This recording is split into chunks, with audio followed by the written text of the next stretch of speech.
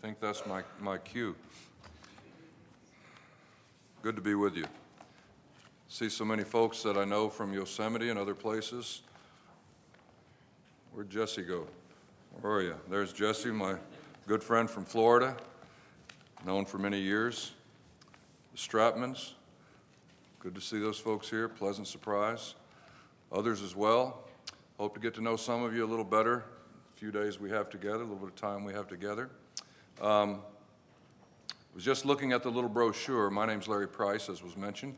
I'm from Florida, and I noticed on the brochure that as you look at the two different speakers, you find there's some difference between the two of us.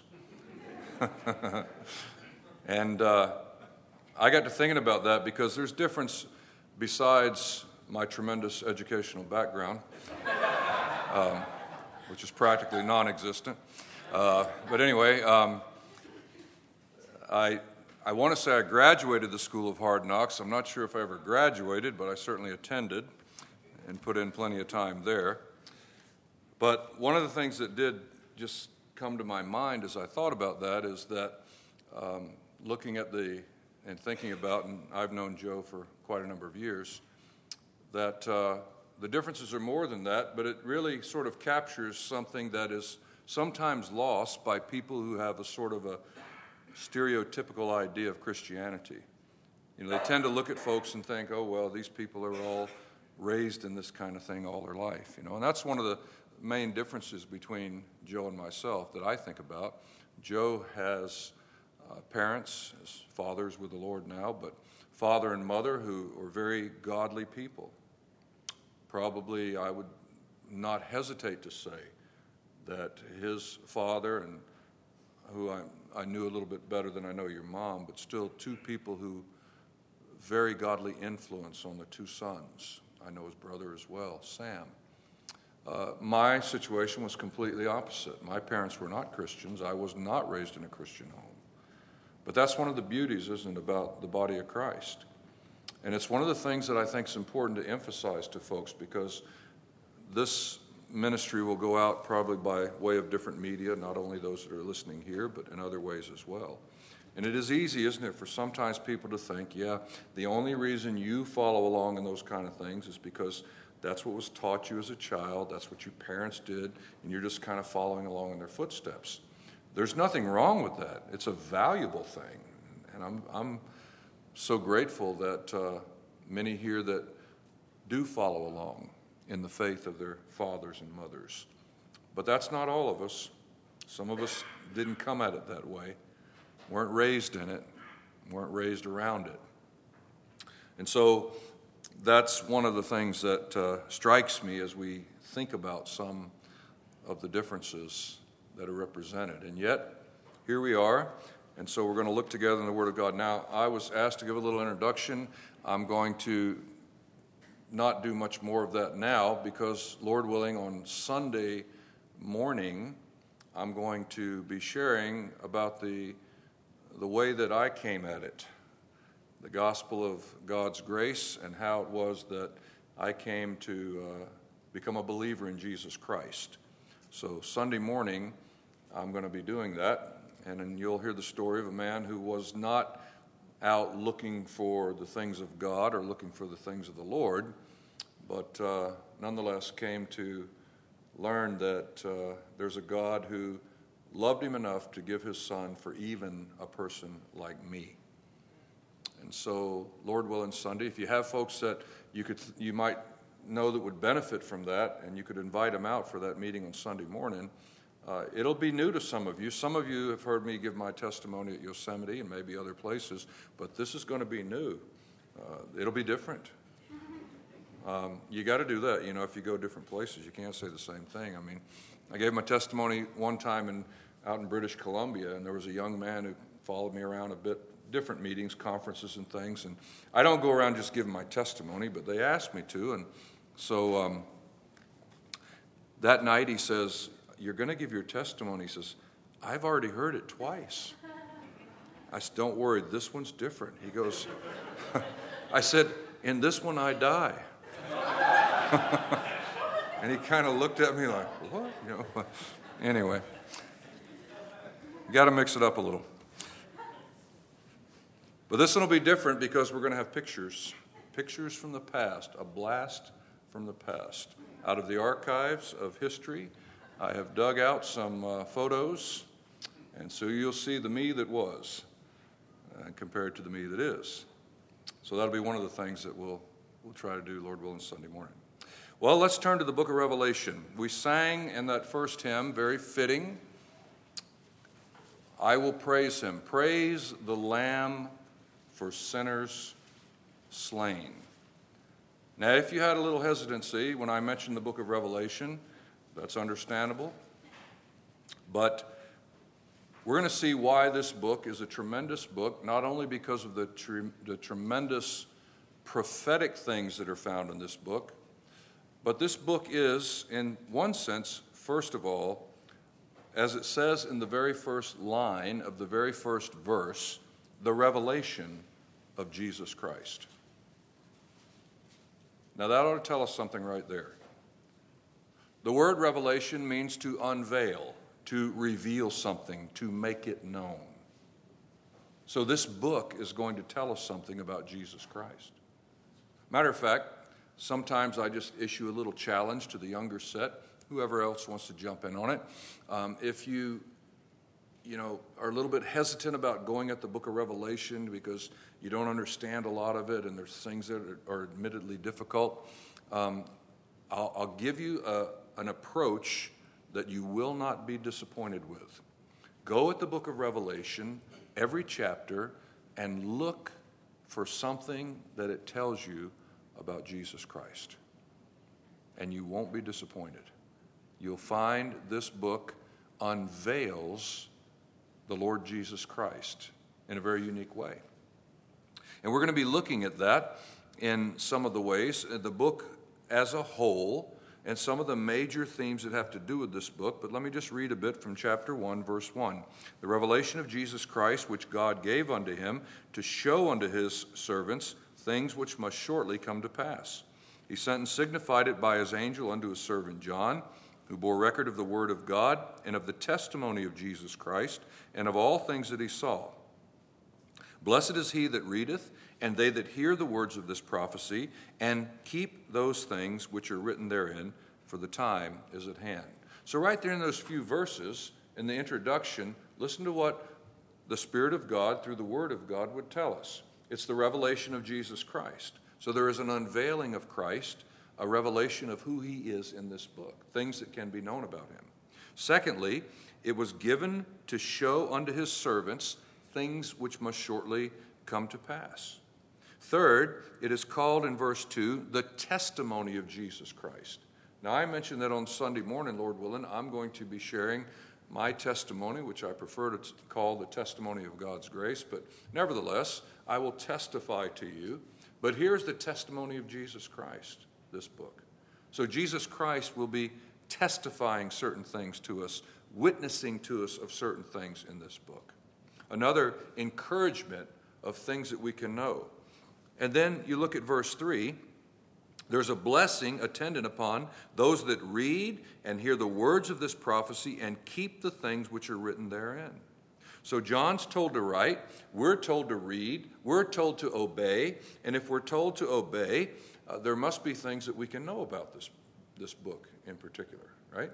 And so that's a little bit of encouragement at the very outset as we think about this book of the Revelation.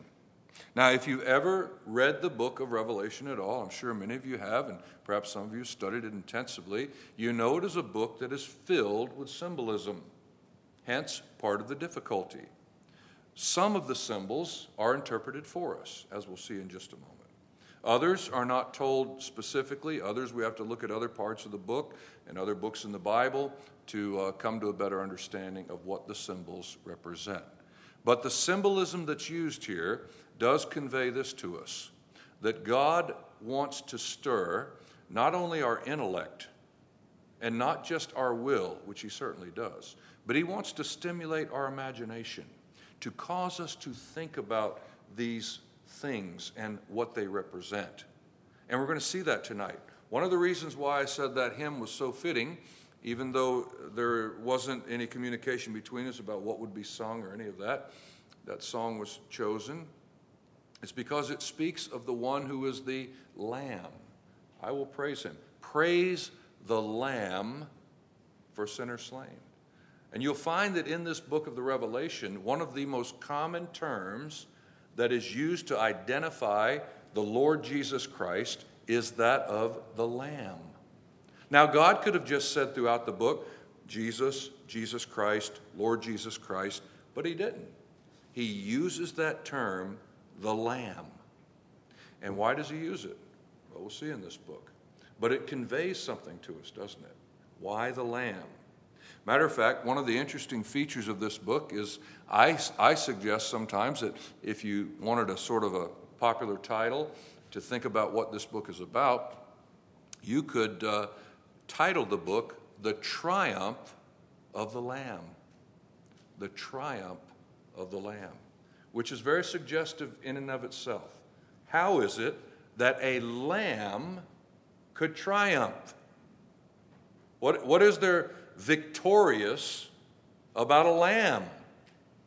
You examine the world powers, the governments of the earth in which we live, and you think of the insignias of some of the world's governments, and none of them pick, that I know of, an animal that's as passive or as docile as a lamb. They want a ferocious beast, or an eagle, or a lion, or a bear. A lamb? How is it that a lamb could be triumphant? And yet this book is the story of the triumph of the Lamb. So that's one of the ways in which God seeks to stimulate our thinking about the symbolism that's used to cause us to think about these things and to see them in a way that's fresh to us, and that is something we can really get a hold of the concept that's behind it. So, we're not going to answer all your questions about the book of Revelation this couple of days together. It's not even going to be my goal. If you have any really difficult questions about the book of Revelation, see Joe. He'll be glad to answer those for you. But we're going to get a little sense of what this book is about in the bigness of the theme that is here. And one of the beauties of this book as we see it, it's almost oversimplistic to say, but it's a fitting end to the book, to the Bible. It's a satisfying end to the Bible. If you think about it, if you didn't have this book, how would it all end? What would be the outcome of everything that we've read from the book of Genesis and all down through the prophets and on into what we call the New Testament without this book as a book of consummation, as a book that shows us how things will finally play out, what will be the outcome of these things. And one of the great themes about this book is that it reveals to us God's government.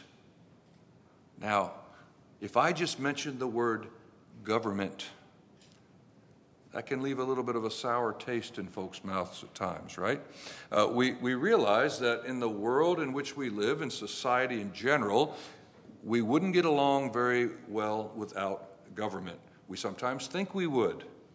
But when we begin to break that down and think, what would a world be without the protection of a military? What would a world or society be without the protection of police? What would the world and society be without any laws, or any government? It wouldn't be as ideal as we sometimes might think it would be. But having said that, government has a very simple problem, and yet very profound. If you were to turn back to 2 Samuel, I think it's chapter 22, it's 22 or 23, it's one of those right in that neighborhood, you would read about a man who knew a good bit about government. His name was David, and he was a king. And he begins to reflect on the last days of his life as he's in the waning years of his life. And he begins to reflect on the question of government. And he sums it up this way, something like this, to say that here's the problem. he that ruleth among men must be just. There's the problem. It's not the government itself, you see. It's that we have an inherent flaw as human beings. And to find one who is perfectly just, who always makes the right call, the right decision, perfect equity, well, there's the problem, isn't it? But this book shows us about God's government, and that one day upon this planet that we live in, God's government will be manifest on the very earth in which we dwell. And so this book is a fitting climax to what we call human history. The book of the Revelation. We're going to move now to chapter 1 and verse 12. I want to think tonight, in the time that I have remaining, of God's government as it is revealed in three ways in the first few chapters. First, in the person of the Lord Jesus Christ. Chapter 1 in verse 10, John says, I was in the Spirit on the Lord's day, and I heard behind me a great voice as of a trumpet saying, I am Alpha and Omega, the first and the last. And what thou seest write in a book, send it unto the seven churches which are in Asia, unto Ephesus, unto Smyrna, unto Pergamos, and unto Thyatira, and unto Sardis, and unto Philadelphia, and unto Laodicea. And I turned to see the voice that spake with me, and being turned, I saw 7 golden candlesticks or lampstands. And in the midst of the 7 candlesticks or lampstands, one like unto the Son of Man, clothed with a garment down to the foot, girt about the paps, the midsection with a golden girdle. His head and his hairs were white like wool, as white as snow. His eyes were as a flame of fire. His feet like unto fine brass, as if they burned in a furnace. His voice as the sound of many waters. And he had in his right hand 7 stars. And out of his mouth went a sharp 2-edged sword. And his countenance was as the sun shineth in his strength. And when I saw him, I fell at his feet as dead. It's quite a description, isn't it? Very vivid. Imagine as John turned to see the voice that spake with him, and he turns and he sees 7 lampstands or 7 candlesticks. And in the midst of those 7 lampstands or candlesticks, one like the Son of Man. He begins to describe what his garments looked like, what his features were like. This is none other than the risen, glorified Lord Jesus Christ. Now, this is a captivating vision. And I'll tell you what's unique about it in one sense. When you stop and think that the last view that the world ever had of Jesus Christ was of a man in apparent weakness, dying a criminal's death on a cross outside of the city gates of Jerusalem. That's the last view that they ever had of him. I used to wonder, I don't know whether you ever thought about this, but even before I was a Christian, I used to wonder when I heard a little bit about things in the Bible, you get a little snippet here and there, and why didn't Jesus Christ just come out and show himself after, he was raised from the dead? He never showed himself except to those who were his followers, believers. He didn't go to the world at large and reveal himself after he was raised from the dead. Interesting, isn't it? The last way the world ever saw him, and some people still do, some religions still do, some people still do, a man crucified on a cross in apparent weakness, dying a criminal death. But after he was raised from the dead, and after all those many, many weeks that the book of Acts tells us about. Fascinating period of time. When I learned little snippets of Sunday school when I was sent as a little boy, you learn things in a very concise way. So I learned Jesus Christ died, 3 days later, rose from the dead, went back to heaven. That's true, isn't it? But it's not exactly how it happened. Not exactly. Jesus Christ died on the cross. 3 days later, he rose from the dead.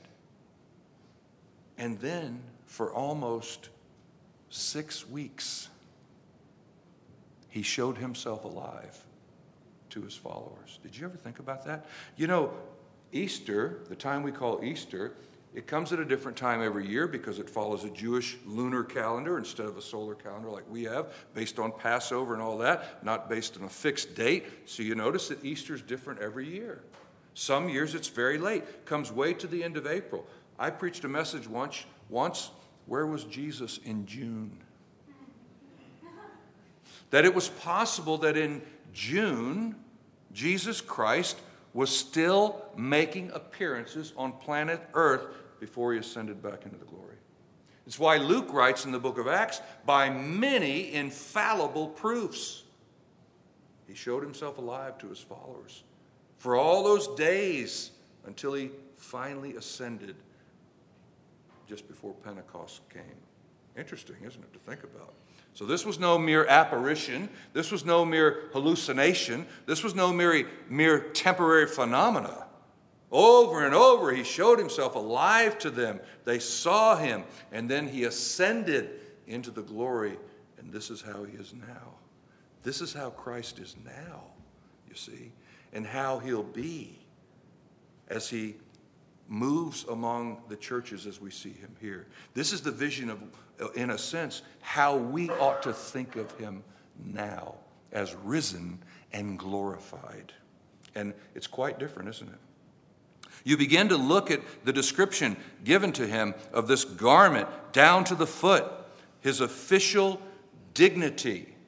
You know, and ladies will know this, formal wear, a gown is not a miniskirt. If you go to something formal, it's a long gown, isn't it? When a judge is on the bench, generally, the robes that he wears are long. It is expressive of dignity.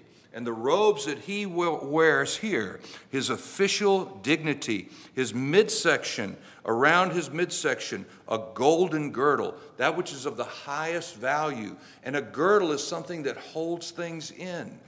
The midsection, the place of affection, the place of emotion. Because when God judges the world, he'll not rise up in anger flying off the handle.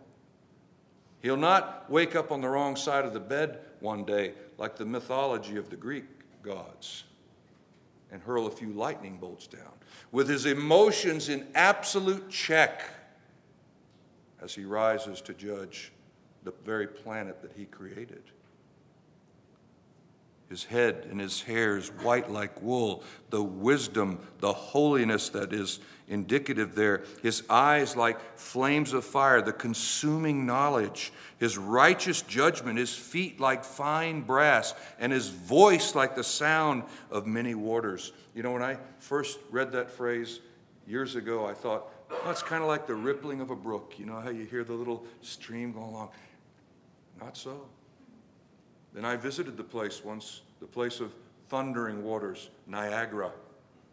You could close your eyes and know that you're getting near the falls before you ever get there because of the thundering waters.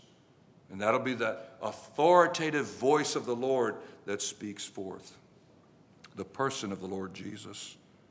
In his right hand, 7 stars. Not the little gold foil stickers like you put on a chart, you know, for your kids or in Sunday school. These are stars. They're in his right hand, it says. He holds them there in absolute sovereignty and administrative power.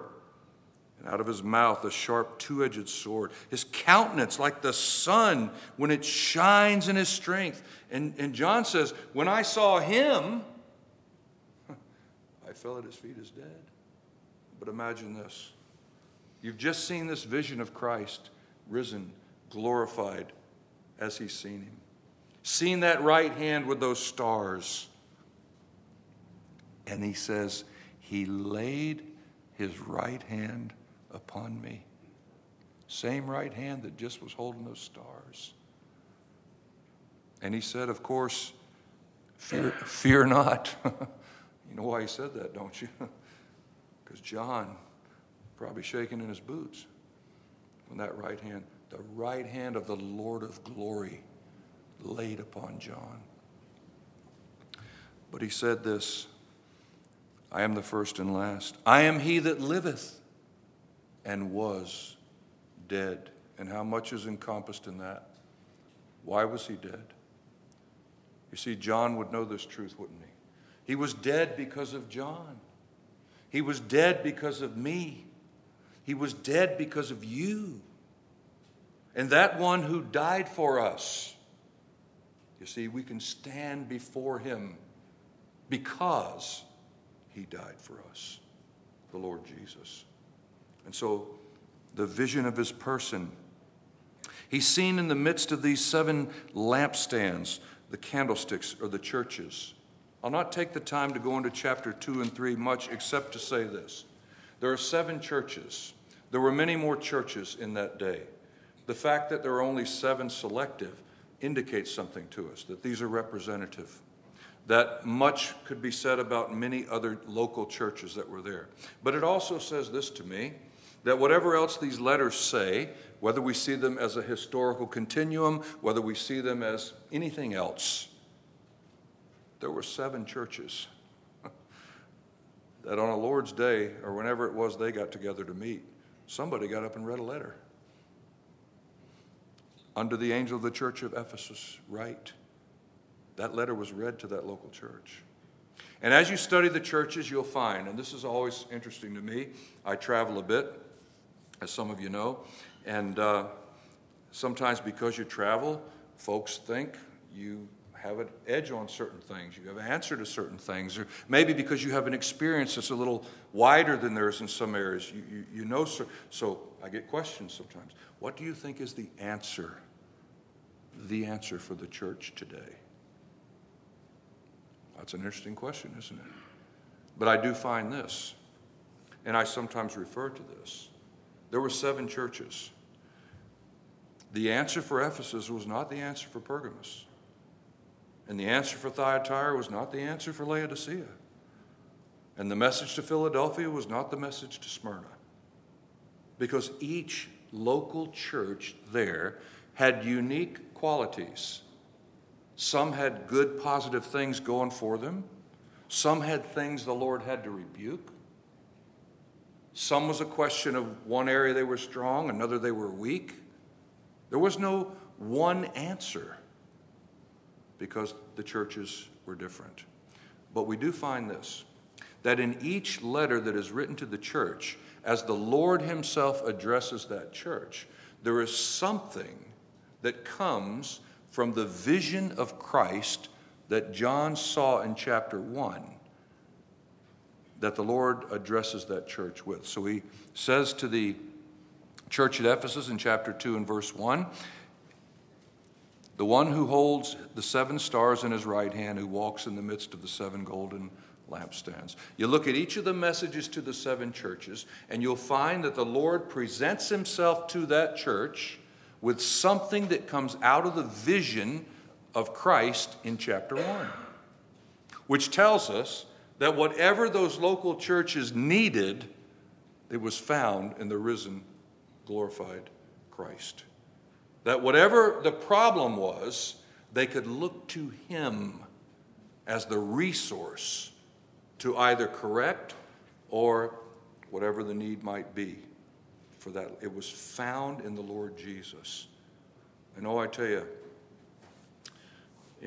that may not be as instantaneous as some things we like sometimes, but to learn to look to the risen head of the church for what we need, to realize the all-sufficiency that is in Christ. That's how he presents himself to these 7 churches. And he presents himself to these 7 churches as the one who alone can evaluate and critique that local church to see its strengths, its weaknesses, its good points, and its bad points. The Lord Jesus, in relation to the church, God's government begins with the house of God in this book. And then, moving along a bit, we come to chapters 4 and 5. John looks in chapter 4 and verse 1. And as he looked, he sees a door open in heaven. From verse 2 on, John is no longer a man on the earth looking at the scene that unfolds. He's now, as a man caught up into heaven, looking at the scene in heaven and looking at what unfolds on the planet. It's a whole different perspective. The first thing he sees as the door is opened in heaven, immediately I was in the Spirit in verse 2, a throne was set in heaven, and one sat on the throne. Now, Joe, there's 2 cups of water here. The one with the least will be yours. Unless I drink out of them both, then I have no communicable diseases anymore. I don't think. The first thing John sees is a throne in heaven, and an occupied throne. Can I remind myself and just let you join in with me on that little reminder that as turbulent as this world is in which we live, as out of control as sometimes things seem to be, there is in heaven an occupied throne. That throne has not been abandoned. God is still in control of this universe. And in spite of what we see sometimes with our eyes, things are working out according to his perfect plan. It's hard to see that sometimes. It reminds me of the poem about the weaver. I don't know if you ever remember that old poem. It kind of strikes home to me because my grandmother used to do needlepoint. And she'd do these big tapestry needlepoints. If you turn them over, it just looks like a jumbled up mess of all varicolored threads. But when you turn it to the other side, you realize the pattern that's there. And there's a poem about that. I'll not quote it for you now, but it speaks about that. Not until the loom is silent and the shuttle cease to fly will God unroll the canvas and explain the reason why. The dark threads are as needful in the weaver's skillful hand as the threads of gold and silver in the pattern he has planned. And it speaks of, all I see is the underside. It looks like a bunch of jumbled up threads and stuff. But if you ever turn that canvas over, you see. And so we look in the world around us, it looks like everything's out of control and things have gone wild and crazy. And in one sense, there's an aspect of truth to that. But listen, John sees an occupied throne and a God who's seated upon that throne, showing in this book of his government how his plan will be brought to perfection on this planet in which we live. An occupied throne. That's tremendous, isn't it? That God can control the universe. I want to tell you something that's almost more wonderful than that. Not only can he bring order out of the chaos of this world, he can bring order out of the chaos of the human life. Because God, who's big enough to occupy the throne of the universe, in one sense, is small enough also to occupy the throne of my heart and my life. And my life will never be what it ought to be unless he has his rightful place in my heart and life. And the God who controls the universe and will bring his perfect plan to fruition and to fulfillment on this very planet is still a God who will not force himself upon my heart. I must acquiesce. I must yield myself to him and allow him to have his rightful rule and rightful place in my heart and life. Amazing, isn't it? That the God who can speak and cause things to happen in this universe, and yet when it comes to human beings, you and me, we must submit ourselves to his perfect will. And so an occupied throne. A throne, of course, speaks of government. If you were to go through chapter 4 and just mark in your Bible the number of times you find the word throne, the number of times you find the word seats, because it's the same word. Those that were seated, 24 seats, the throne, God's government. And what you get in chapter 4, when you come to the end, is that those that are in heaven, that are surrounding that throne, fall down before the throne and give honor and thanks, in verse 9 of chapter 4, to him that sat on the throne, who lives forever and ever. The 24 elders fall down before him that sat on the throne and worship him that lives forever and ever, cast their crowns before the throne, saying, Thou art worthy, O Lord, to receive glory and honor and power, for thou hast created all things, and for thy pleasure, for thy will, they are and were created. That's a powerful statement, isn't it? That he occupies that place worthily because he is the creator. He has created all things. They were created for his will, for his pleasure. You see, it's the reason why. If you don't come to know Christ as Savior, if you don't get saved, if you don't come to know God through his Son, Jesus Christ, and enter into that salvation, your life will end up frustrated. You'll never find what God intended for you to have because you were created for his will and for his pleasure. And life is an ultimate frustration if you never come to that place to submit yourself to the one who created you, who has creatorial rights over you and over this planet. God's rights by creation, his government based upon his creatorial rights. And yet we come to chapter 5, and there's another basis for his government. John sees in the right hand of the one who sits on a throne a book. It's a scroll sealed with seals.